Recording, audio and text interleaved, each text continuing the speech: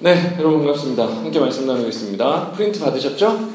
네, 프린트에 적으시면서 들으세요. 오늘은 창세기 3장, 아담과 하와가 드디어 선악과를 턱 따먹었어요.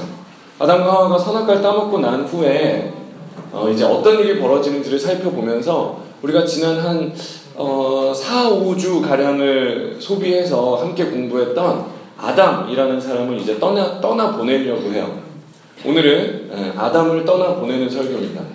이제 아담이라는 사람에 대해서는 우리가 공부를 다 했어요. 그러니까 오늘까지 설교를 딱 듣고 나면 여러분들은 우리가 왜 이제 죄인인지, 왜 우리를 가끔씩 아담이라고 부르는지, 또 성경이 아담적 본성이라고 부르는 말이 무엇인지를 여러분들 다 이해하실 수 있게 됩니다. 프린트에 있는 기본 개념 요약을 한번 살펴보면서 지난 시간까지 나눴던 내용을 같이 잠깐 얘기하도록 할게요.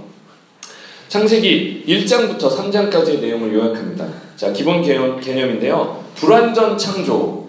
자, 하나님이 세상을 완전하게 만드셨다 그랬어요? 불완전하게 만드셨다 그랬어요? 불완전하게 만드셨다 그랬습니다. 시작부터 불완전했어요. 그러니까 여러분들의 삶이 불완전하다고 해서 아이쿠 나는 하나님 앞에 불완전하구나, 나는 하나님이 예뻐하지 않겠구나 라고 생각할 필요 있어요? 없어요? 없습니다. 하나님은 애초에 시작부터 불완전하게 만드셨어요. 왜요? 하나님과 함께 있을 때 완전하라고요. 아시겠죠? 하나님과 함께 있을 때, 예수 그리스도 안에 있을 때 완전해지도록 하나님은 애시당초 모든 것을 불완전하게 만드셨어요. 그러니까 살면서 여러분이 작다고 느껴질 때, 여러분의 삶이 불완전하다고 느껴질 때 하나님을 찾으시라는 말이에요. 그게 성경이 말하는 것이었습니다. 두 번째, 타락의 필연성입니다. 우리는요, 성경을 읽을 때 하나님이 먹지 말라고 하신 나무, 그 선악과의 열매를 아이고 아담이 그거를 따먹어가지고 글쎄 우리 그것만 안 따먹었으면 우리가 지금 학원도 안 가고 지금 고생도 안 하고 행복할 텐데, 하나님이 먹지 말라 그런 걸 그 아담이 따먹어가지고 우리가 이 고생이야 라고 생각을 하지만, 그건 마치 옛날 얘기, 동화책 읽는 것 같잖아요. 그죠? 호랑이가 나무 밑에서 어떻게 올라갔니? 그러니까 참기름을 바르고 올라갔어. 그러니까 하하 하고 호랑이가 못 올라오다가 그만 웃긴 동생이 동생이 웃겨가지고 도끼로 자국을 내고 올라오면 되지롱. 그러니까 호랑이가 진짜로 올라왔다. 그러니까 아이고 이런 미련한 동생아, 그 얘기를 하면 어떡해. 마치 이런 감정으로 성경책을 읽어서 아이 하나님이 먹지 말라는 걸 먹고 그래, 이렇게 감정이입을 하곤 했었는데요. 아니에요. 하나님은요 동산 중앙에 그 나무를 두셨단 말이에요. 왜요?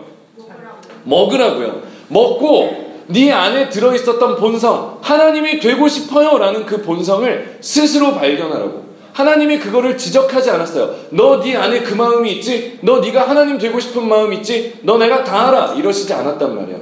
스스로 발견하게 하셨어요. 그리고 발견하면 어떻게 하라고요? 동산 중앙의 나무입니다. 동산 중앙의 나무, 두 가지의 나무가 의미가 뭐였어요? 동산 중앙에 두 나무가 있었잖아요.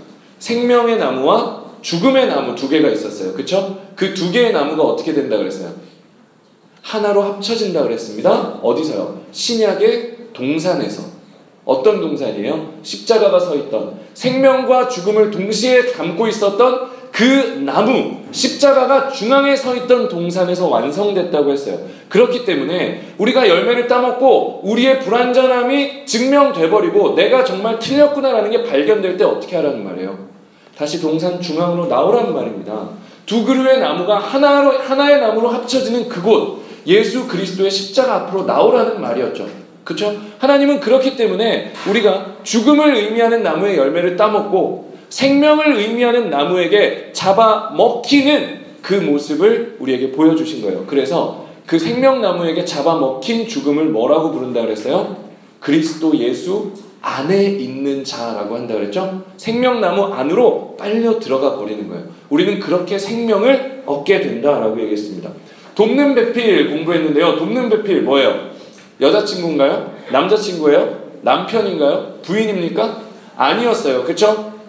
맨 처음에 하나님이 아담에게 동물들을 막 보여주셨어요. 그러면서 돕는 배필이라고 부르나 안 부르나 보셨어요. 근데 아담이 그 동물들, 자기에게 즐거움을 주고 기쁨을 주고 도움을 주었던 동물들에게 나의 돕는 배필이다 이름을 붙였어요? 안 붙였어요? 안 붙였다 그랬어요. 왜요? 하나님의 형상이었기 때문에 하나님이 아닌 다른 것으로는 만족할 수 없다 그랬죠. 그래서 성도들은, 우리 믿는 사람들은 세상의 돈과 힘과 명예와 같은 우리에게 도움을 주는 유익한 것들을 지혜롭게 사용합니다. 그러나 그것이 나의 주인, 즉 나를 돕는 배필이라고 부르지 않는다라고 얘기했어요. 그렇죠? 그리고 그 돕는 배필은 어디서 완성된다 그랬어요?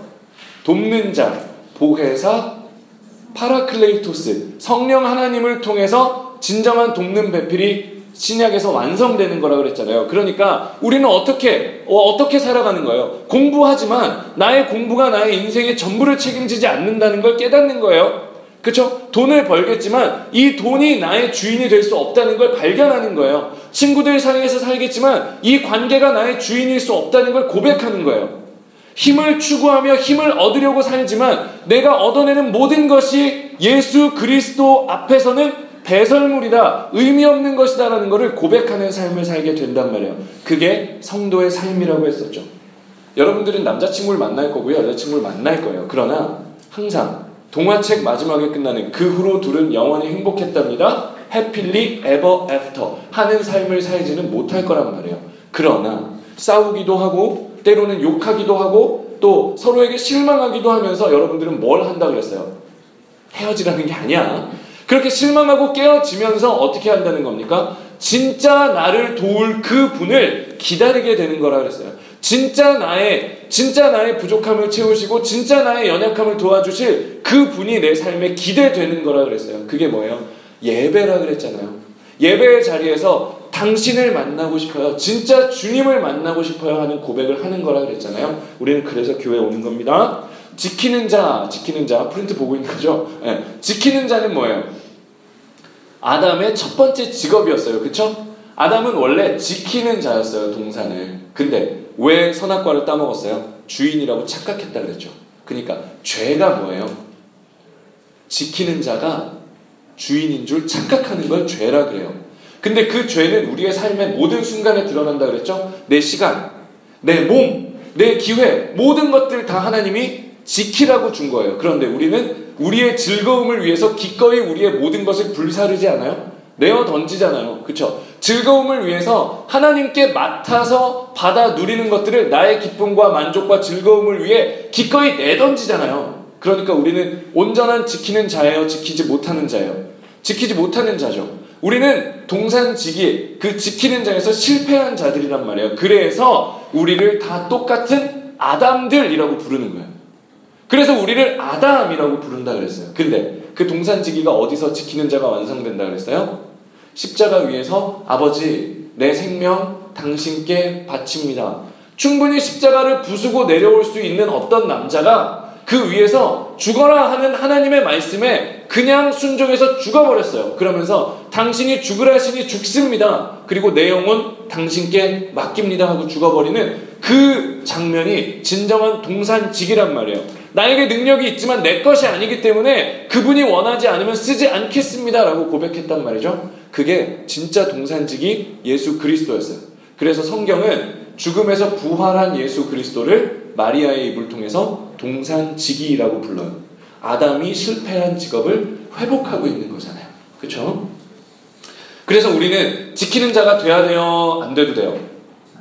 안 돼도 됩니다. 여기까지 공부하고 나서 여러분은 그러니까 온전한 동산지기가 다 돼야 돼요 라고 말하면 그건 거짓말이란 말이에요.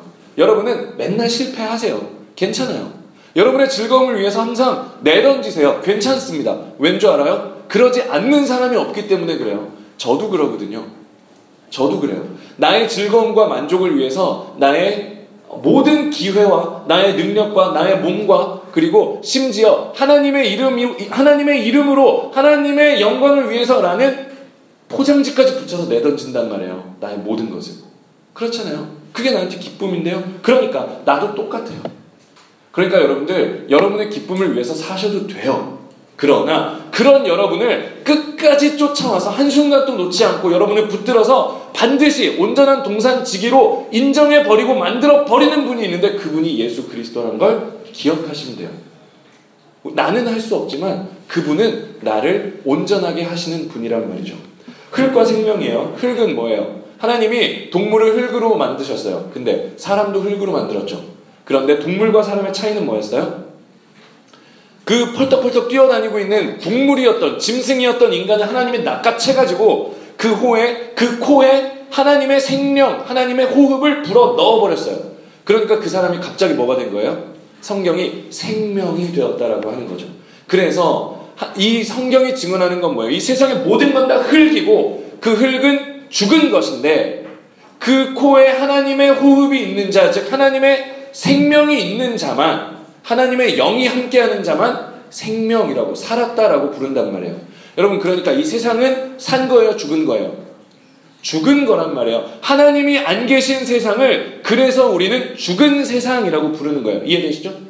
그래서 세상을 죽었다라고 우리가 담대하게 선포하는 겁니다. 저분이요 나보다 부자예요. 저분이 나보다 잘 살아요. 저분이 나보다 공부 잘해요. 능력 있어요. 똑똑해요. 힘세요. 멋있어 보여요. 그러나 우리는 성령으로 인해서 그들이 죽었다라고 고백하는 거란 말이에요. 나는요 힘도 없어요. 능력도 없어요. 공부도 못해요. 돈도 없어요. 보잘것 없어요. 가진 거 아무것도 없어요. 그런데 나는 담대하게 말한단 말이에요. 내 안에 생명이 있다고. 왜요? 성령께서 그렇게 말씀하시기 때문이에요. 여러분, 그 능력과 그 고백과 그 믿음이요, 사실 가지겠다고 막 노력해서 가져지는 게 아니라 성령이 내 안에 오시면 자연스럽게 흘러나오는 고백이 돼요. 그 고백이 여러분의 고백이 될 거를 제가 축복합니다. 그렇게 될 거라고 믿어요. 그래서 뱀한테 하나님께서 흙을 먹어라 라고 말씀하신 건 무슨 뜻이게요? 이 세상 너 다 가져, 이런 뜻이었어요. 그죠? 뱀한테 뱀을 저주하잖아요. 그러면서 너는 흙을 먹으며 살아라. 여러분, 뱀이 흙 먹는 거 봤어요? 뱀은 과일하고 고기하고 이런 거 먹어요. 뱀은 되게 좋은 거 먹습니다. 근데 성경에서 뱀한테 흙을 먹으라 그러잖아요. 그럼 뱀이 흙을 먹어야 될 거 아니에요. 그때 그게 무슨 뜻이라고요? 이 세상에 하나님의 영이 들어있지 않은 모든 존재는 다 마귀의 소유다라는 뜻이에요. 무슨 말인지 이해되시죠? 그래서 마귀가 이 세상의 주인이다라고 얘기하는 겁니다. 여기까지가 기본 개념 요약이에요. 어깨 한번 돌리고, 자 이제 고개 드세요. 자 이제 날 봐. 여기 봐. 좋아요. 이제 절 보세요. 자 이제 본문으로 돌아왔습니다. 창세기 3장이에요. 아담과 하와가요 하나님이 먹지 말라 하신 동산 중앙에 있는 나무를 턱 따먹었습니다. 드디어 하나님의 말씀에 정면으로 반항을 하기 시작했어요. 왜 그랬는지 다 설명했으니까 이제 더 얘기 안 합니다. 어쨌건 먹었어요. 그랬더니 하나님이 어떻게 됐을까요? 하나님이 크게 상처받고 크게 실망하셔가지고 내가 너 같은 거를 이러면서 서운해 하셨을까요? 우리의 부모님은 그러실 수도 있어요. 우리의 부모님은 크게 실망하시고 크게 상처 입으실 수도 있어요. 예를 들어서 우리 오늘 스킨십 얘기했으니까 여러분들이 선을 넘었어요. 그래서 여러분들이 아주 부모님의 상상을 넘어가는 그런 엄청난 선행학습을 했다고 합시다. 그때 여러분의 부모님이 그걸 발견하셨어요. 그때 여러분의 부모님이 뭐라 그러실까요? 상처 받으시겠죠. 내가 너 고등학생인데 그러라고 나왔냐? 이러면서 이런 소리를 내실 수도 있어요. 그런데 하나님이 아담과 하와가 그 금단의 열매를 따먹었을 때 어떻게 반응하셨는지를 보면 하나님의 사랑이 그리고 하나님의 뜻이 어떠한 것인지를 우리가 엿볼 수 있어요. 그걸 보자는 말이에요. 하나님은요 아담과 하와에게 그 열매를 먹으면 너희가 반드시 죽을 것이다 이렇게 말씀하셨어요. 반드시 죽는다라는 히브리어 원어가 무트예요. 그래서 게임에 나오는 끝판왕 이름에 무트가 많이 들어가요. 무트가 죽음이거든요. 게임을 안 하는구나. 그래. 어쨌건 그 마귀의 이름에 무트가 들어가요. 죽음이라는 뜻이거든요. 근데 무트가 아무튼 무흐 막 이렇게도 번역이 돼요. 어쨌건 그 무트가 두 번이 겹쳐요. 무트 그리고 무트. 너는 죽고 또 죽을 것이다 이 뜻이거든요. 그런데 실제로 그럼 따먹었으면 죽어야 되잖아요. 죽어 안 죽어요? 안 죽습니다. 안 죽어요. 하나님의 명령은 그 자리에서 죽어야 되는데 인간이 죽지 않아요. 하나씩 살펴볼 건데요. 아담에게 하나님이 벌을 주십니다. 너가 내가 먹지 말라 한 열매를 먹었은즉 빈칸이 저주를 받는다 이러시거든요. 자, 빈칸에 들어갈 말 뭐여야 돼요? 네가 저주를 받아 이래야 되죠. 네가 내가 먹지 말라 그런 걸 먹었으니까 빈칸이 저주를 받아 라고 했으면 그 빈칸에는 네가 들어가야 되잖아요. 근데 그 빈칸에 뭐가 들어가게요? 땅이 들어갑니다. 아담아, 네가 내가 먹지 말라 한 그 열매를 먹었으니 땅이 저주를 받는다. 무슨 얘기예요? 하나님이 자기 백성을 때리지 않아요. 대신 땅을 때린다니까요. 하나님이 자기 아들을 때리지를 않아요. 그래서 대신 땅이 맞았단 말이에요. 그래서 땅이 저주를 받아요. 땅은 무슨 죄예요? 갑자기 있다가. 그렇잖아요. 땅은 갑자기 있다가 제가 따먹고 와서는 내가 두드려 맞고 있어요. 그렇잖아. 그러니까 땅이 하나님한테 억울해요 하나님 이러는 거 봤어요? 아니에요. 그렇잖아요. 하나님은 땅을 아주 찍소리도 못하게 두드려 패버리셨습니다. 왜요? 아담이 맞아야 되는데 아담을 때릴 수는 없으니까. 이름이 땅이 아담인데 아담은 이름이 아담인데 땅은 이름이 아다마야. 그래서 땅에서 나왔다 그래서 아담이거든요. 그러니까 아담을 때리려다가 아담은 못 때리겠으니까 옆에 있던 아다마를 막 두드려 팬 거예요. 하나님이 자기 아들을 때려 못 때려요. 못 때리더란 말이에요. 그리고 아담에게 벌이라고 준 게 뭐게요? 아담에게 벌이랍시고 하나님이 주신 게 뭐게요? 네가 평생을 땀 흘려야 먹고 살 것이다 거든요. 그러니까 세상에 이거 봐. 놀고 먹을 수 있었는데 벌 받았네. 벌 받았어.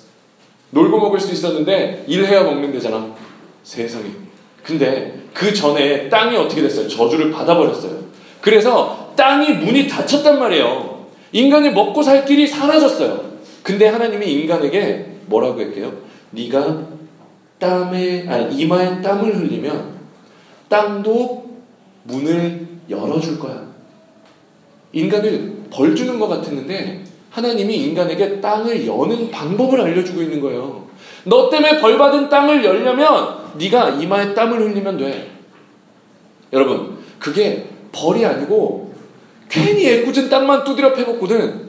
땅한테 다시 한번 명령하는 거예요. 야, 너 두드려 맞아서 땅이 닫혔는데 너 근데 내 아들이 와서 땀 흘리면 너 문 열어야 된다 라고 말씀하시는 거예요. 아담이 무슨 벌을 받았어요? 아담은 벌 받은 거 하나도 없어요. 여러분, 왜요? 하나님의 사랑을 받았다는 이유 하나밖에 없어요.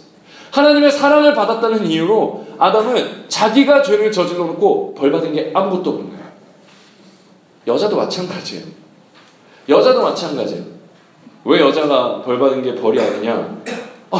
애 낳는데 얼마나 아픈데요? 전도사님은 남자니까 모를 거예요? 이러면서. 그래. 근데 그게 있어요. 열대어 키우는 사람들이 있던데, 여러분 열대어 키우는 거 보셨어요? 열대어 키우는 사람들은 집에 없을 때 불을 꺼놔요. 왜 그러게?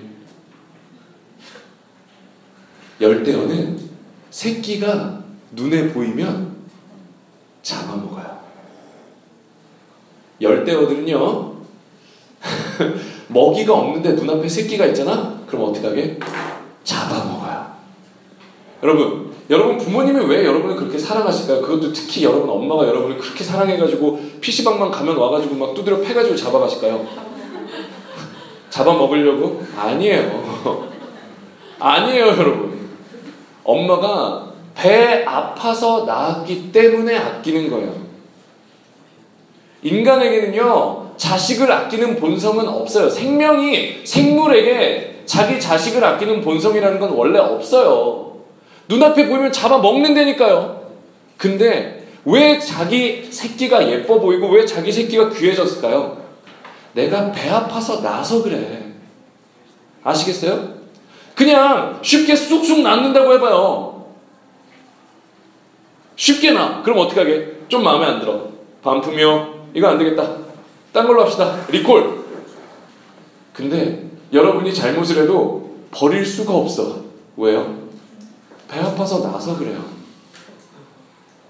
여자에게 해산의 고통을 더하신 건 물론 나중에 우리가 창세기 다 끝날 때 다시 한번 공부할 거예요. 남자와 여자가 왜 그리스도와 교회인가에 대해서 얘기하면서 계시록과 연계해서 여자가 아이를 낳을 것이다라는 게 무슨 얘기인지 다시 공부할 거예요. 그러나 그냥 우리의 입장으로 생각해봐도 여자가 아이를 배 아파서 낳았다라는 건요, 내가 안 낳아서 솔직히 잘은 모르겠어요.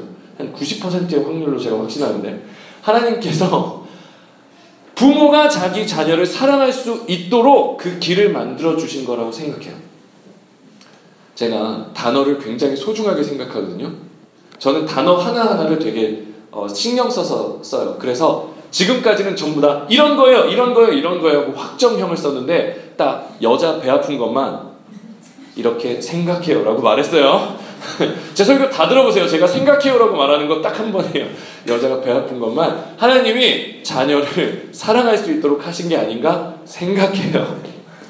그렇죠? 그리고 남자와 여자를 쫓아내세요. 근데 뭐라고 하시냐면 충격적인 구절이 나와요. 충격적인 구절. 뭐냐면 이제 이 남자와 여자가 선악을 아는 일에 우리같이 하나 되었으니 얘들이 이제 손을 들어 동산 중앙에서 생명나무를 따먹고 영생할까 두렵다. 그러므로 쫓아내자 이랬단 말이에요. 에덴 동산에서 우리가 쫓겨난 이유가 뭐라고요? 생명나무 때문이에요. 에덴 동산에 놔두면 생명나무를 따먹을까봐 동산에서 쫓아낸 거예요. 그리고 하나님이 동산의 입구를 지켰다라고 하지 않고 천사들하고, 여기 그룹이라고 번역되어 있는데, 그룹은 여러분들 익숙한 단어로 하면 케라빔이에요. 케루빔. 그리고 세라빔, 케루빔, 이게 천사거든요. 근데 케루빔을 통해서, 그러니까 그 전투형 천사들을 동원해가지고 불칼하고 전투형 천사들을 동원해서 뭘 지키냐면 생명나무로 가는 길을 지켜요. 쪼잔하죠? 그렇잖아요. 쪼잔하잖아요. 예수 믿고 영생 얻으세요 이러고 얘기하는데, 그때 생명나무 따먹고 영생했으면 될 거 아니에요. 근데 왜 그걸 막아요? 그래서 에덴 동산에서 그 단어가 쫓겨났다는 단어가 있거든요. 생명나무를 못 먹게 쫓겨났다는 단어가 있어요. 그래서 전도사님 뭐 땅에 저주받다 치고 뭐 여자가 뭐 그랬다고 칩시다. 근데 동산에서 쫓겨났잖아요. 저주받은 거 아닙니까? 인간 저주받았잖아요 라고 말할 수 있어요. 그런데 잘 생각해 보세요. 아담은요, 하나님과 원래 함께 있었던 존재. 그런데 그 선악과를 따먹으면서 어떻게 됐어요? 하나님과 분리됐어요.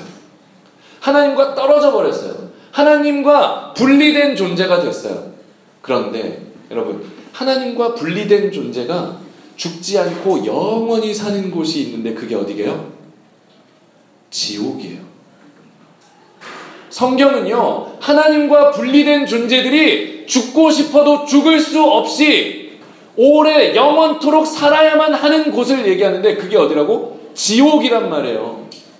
여러분 잘 보세요. 똑같은 생명나무예요. 그런데 그 생명나무가 하나님과 함께 있는 자들에게 주어지면 그건 천국입니다. 영생이에요. 그런데 하나님을 상실한 자들에게 그 영원한 생명이 주어지면 거긴 어디라고요? 지옥이란 말이에요. 하나님은 뭐라고 하시는 거예요 지금? 전투형 천사들과 불칼을 보내서 여러분을 어디로부터 지키고 있는 거예요? 지옥 못 가게 막고 있는 거란 말이에요. 여러분을 하나님 없이 모든 것 가지고 영원히 살아야만 되는, 그러나 하나님을 잃어버린 채 영원히 살아야만 하는 그 지옥에서 건지고 있는 거란 말이에요.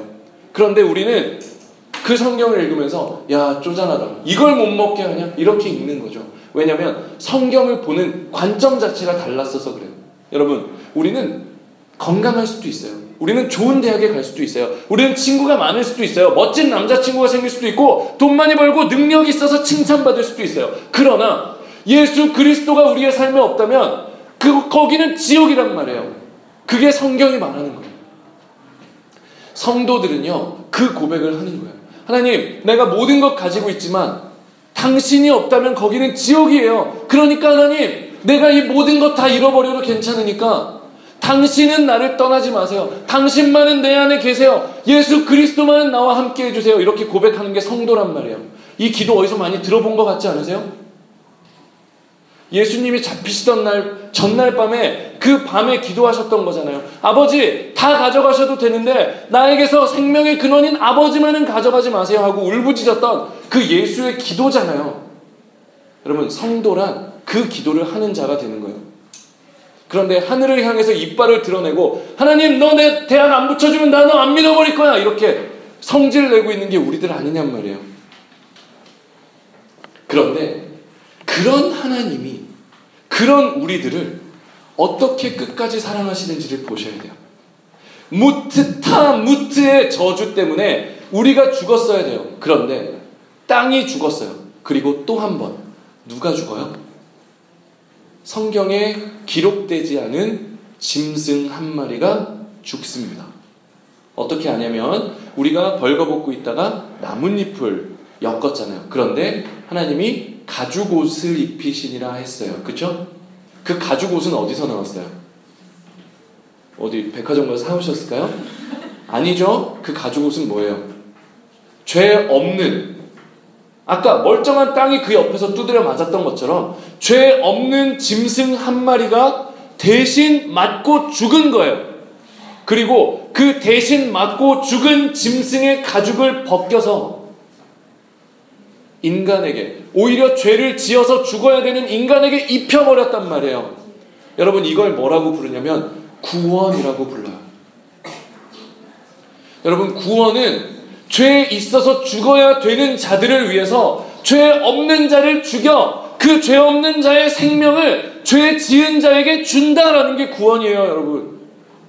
그래서 우리는 구원을 얻기 위해서 죄 없는 자가 되어야 되는 게 아니에요. 내가 죄 지어서 하나님 앞에 구원 못 받는다가 아니란 말이에요. 내가 죄를 지었기 때문에 죄 없이 죽은 그분의 생명이 나한테 오는 거예요. 그러니까 여러분 죄 지었어요? 괜찮단 말이에요. 되돌릴 수 없는 무슨 짓을 하셨어요? 괜찮다고요. 선을 넘었다고요? 괜찮단 말이에요. 왜요? 구원의 역사는 인간이 선을 넘어간 다음부터 시작하는 거예요. 선 안 넘어가고 나는 여기서 착해요라고 우기고 있는 사람들한테는 그 구원의 옷이 주어질 수가 없단 말이죠. 나는 착해요, 나는 괜찮아요, 나는 흠없어요, 나는 하나님 기뻐하시는 사람이에요? 아니에요. 그런 사람들에게는 예수의 구원이 필요가 없단 말입니다. 자기의 행동으로 이미 나는 하나님의 구원을 받기에 합당한 존재라고 느끼고 있는데 어떻게 그 사람들이 예수를 만나요? 나 예수 없으면 안 돼요 하고 어떻게 그 예수의 옷자락을 붙잡고 늘어지냔 말이에요. 그런데 이미 다 깨져버려서 다 놓쳐버려서 이제는 내 힘으로 되돌릴 수가 없어서 나 혼자서는 안 되기 때문에 예수 아니면 안 돼서 그 옷자락 붙잡고 늘어지는 그 사람들이 예수를 만나는 거란 말이에요. 그게 구원이라고요, 여러분. 그런데 하나님은 그 사람들을 기다리시고 만나시고 받아주시는 분이에요.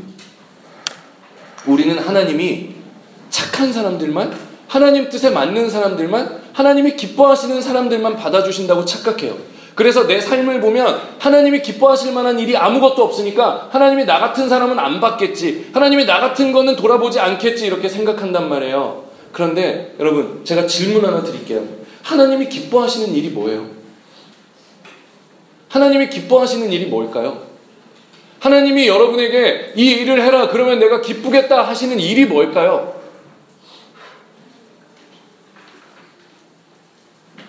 뭘 것 같으세요? 여러분 대답하기 힘든 질문이 있잖아요. 그렇죠? 풀리지 않는 문제들이 있잖아요. 그런 문제를 풀 때 제가 팁을 하나 드릴게요. 이 문제가 과연 정당한가를 먼저 물어보셔야 돼요. 하나님이 기뻐하시는 일이 무엇입니까? 라는 질문은 그 자체로 틀린 질문이에요. 하나님이 기뻐하시는 일이 뭐예요? 나는 무슨 일을 해야 하나님이 기뻐하세요? 질문 자체가 틀렸단 말이에요. 하나님은 여러분이 한 일로 기뻐하시는 분이 아니에요. 하나님은 여러분이 무슨 일을 했다고 해서 기뻐하시는 분이 아니란 말입니다. 즉 하나님이 어떤 일을 하시기 위해서 여러분이 수고할 필요가 없어요. 하나님은 여러분을 기뻐하시는 거예요. 아시겠어요? 남자친구하고 여자친구가 있는데 남자친구가 다크 초콜릿을 좋아해요. 여자친구는 화이트 초콜릿에 크런키가 들어있는 걸 좋아합니다. 그래서 화이트데이니까 남자친구가 다크 초콜릿을 준비했어요. 여자친구가 내가 기뻐하지 않는 초콜릿이야 그러면서 남자친구를 내치면 헤어지자. 그럴 수도 있어요. 그런데 우리 하나님은 그런 분이 아니란 말이에요. 우리 하나님은 여러분이 어떤 일을 하느냐에 관심 있는 분 아니에요. 그놈의 일 하려고 하는 거 좀 그만하세요. 우리나라가 무슨 지금 새마을 운동하고 있어요? 무슨 우리나라가 무슨 개발 중입니까? 왜 그렇게 무슨 새나라 역군 되려고 그러지 마세요. 무슨 일을 하려고 일하지 마세요. 일할 필요 없어요. 하나님은 하나님의 사랑을 받기 위해서 여러분은 무슨 일을 할 필요가 없단 말이에요. 기능성 성도가 되려고 하지 마. 알겠어요? 여러분은 그냥 그 자체로 귀한 하나님의 사람이란 말이에요. 무슨 일을 해야 하나님이 기뻐하겠지. 내가 요 정도는 해줘야 하나님이 받아주겠지. 요 정도는 해야 하나님이 그래 요 정도 달성량은 높였으니까 네가 그래도 그래 이 바늘에 오르겠구나. 피라미드 회사예요. 그거는 실적을 따져가지고 이만큼 매출이 됐으니까 너는 과장해라. 너는 부장해라. 그럼 피라미드 회사라고요. 실적을 요구하는 건. 하나님은 여러분에게 선행의 실적을 요구하는 분이 아니란 말이에요. 그러니까 선행의 실적 쌓으려고도 하실 필요 없어요. 구원이 가장 정확하게 드러나 있는 장소를 살펴보고요. 오늘 말씀을 마칩니다. 십자가 위에서 예수님이 떠나가시는 마지막 순간에 구원이 일어나는데, 엄밀히 말하면 예수님이 돌아가신 후에 로마 병정이 이 사람은 하나님의 아들이었도다 하면서 구원이 일어나는데, 그 전에 십자가 양편 좌측 우측에 앉아있던 죄인의 이야기가 나와요. 여러분 아시죠? 한쪽 강도는 예수님을 막 욕해요. 한쪽 강도는 예수님을 막 욕해요. 야, 너 하나님의 아들이면 너 빨리 내려가 이러면서 예수님을 욕합니다. 근데 다른 쪽 강도가 그 강도를 욕해요. 너는 네 죄에 합당한 벌을 받으면서 살아계신 하나님의 아들을 욕하고 그래? 그러면서 예수님한테 말하죠. 주님, 당신 나라가 임하실 때 저를 기억해 주세요. 그러니까 예수님이 그래, 내가 너에게 진실로 말하노니 오늘 네가 나와 낙원에 있을 거다. 이렇게 구원하시거든요. 우리가 이 얘기를 읽을 때 어떻게 하냐면, 자 여러분, 십자가에 달린 이쪽 편 강도가 아니라 이쪽 편 강도가 되어야 됩니다. 아시겠죠? 하나님을 욕하면 안 되고요. 하나님은 의지해야 됩니다. 우리의 행동 변화를 이쪽 강도에서 이쪽 강도로 변화시키는 걸 신앙이라고 가르칩니다. 여러분, 말도 안 되는 거예요. 하나님은 너가 이쪽 강도면 구원 안 하고 이쪽 강도면 구원할 거야 라고 말씀하시지 않아요. 그 증거를 들어드릴까요? 마태복음 27장 44절을요 집에 가서 찾아보세요. 십자가에 달려서 모든 사람들이 예수를 욕할 때 마태라는 제자가 뭐라고 기록했는지 살펴보시면, 모든 군인과 둘러싼 이들이 조롱하여 욕하는데 좌측과 우측에 달린 강도들도 이같이 욕하더라요. 죽기 직전에 주님 나 기억해 주십시오 한 사람 예수 믿은 사람이에요?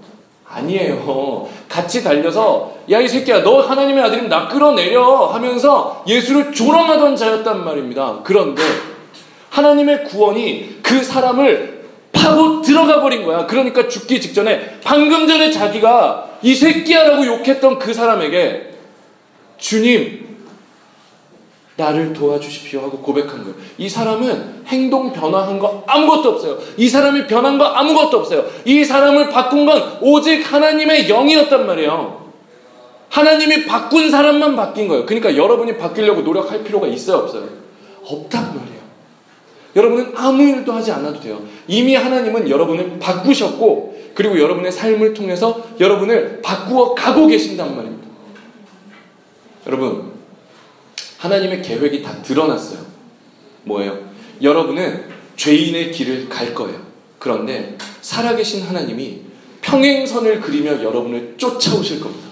하나님은 죄와 하나 될 수가 없는 분이에요. 하나님은 죄와 만날 수 없는 분입니다. 그러나 죄인인 여러분 때문에 여러분과 평행선을 그리며 여러분의 삶을 끝까지 쫓아가실 거예요. 따라가실 거예요. 여러분을 추격해 가실 거예요. 그래서 전투형 천사들과 도는 불칼을 동원해서 여러분들이 하나님을 떠나 영원히 사는 그 지옥 가는 걸 막으실 거예요. 그래서 때로는 여러분의 삶을 두드려 패실 수도 있고, 때로는 여러분이 소중하게 여기는 것을 빼앗으실 수도 있어요. 그러나 그 모든 것을 통해서 하나님은 바로 여러분을 사랑하시는 것을 드러내시는 거예요.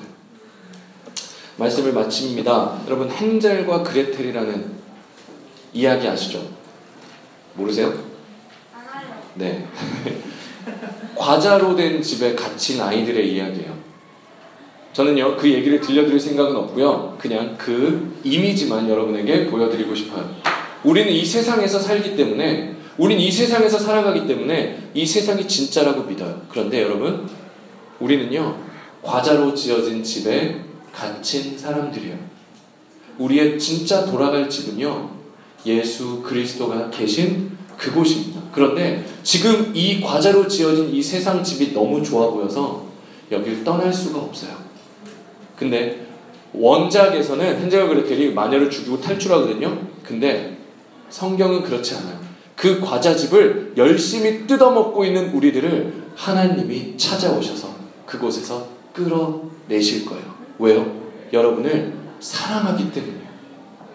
성경은 처음부터 끝까지 하나님을 떠나 끝까지 자기의 길을 가는 하나님 모르는 자들을 사랑하시는 하나님이 쫓아오셔서 붙잡아 끄집어 내시는 이야기예요.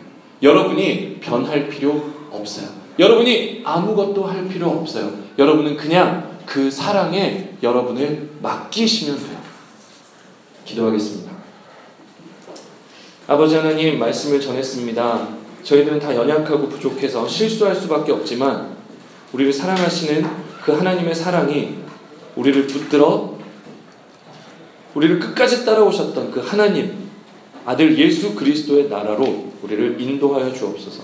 우리의 삶에 우리의 연약함과 우리의 부족함이 드러날 때에 우리가 하나님을 찾게 하시고 하나님을 만나게 하여 주옵소서. 예수님 이름으로 기도합니다. 아멘.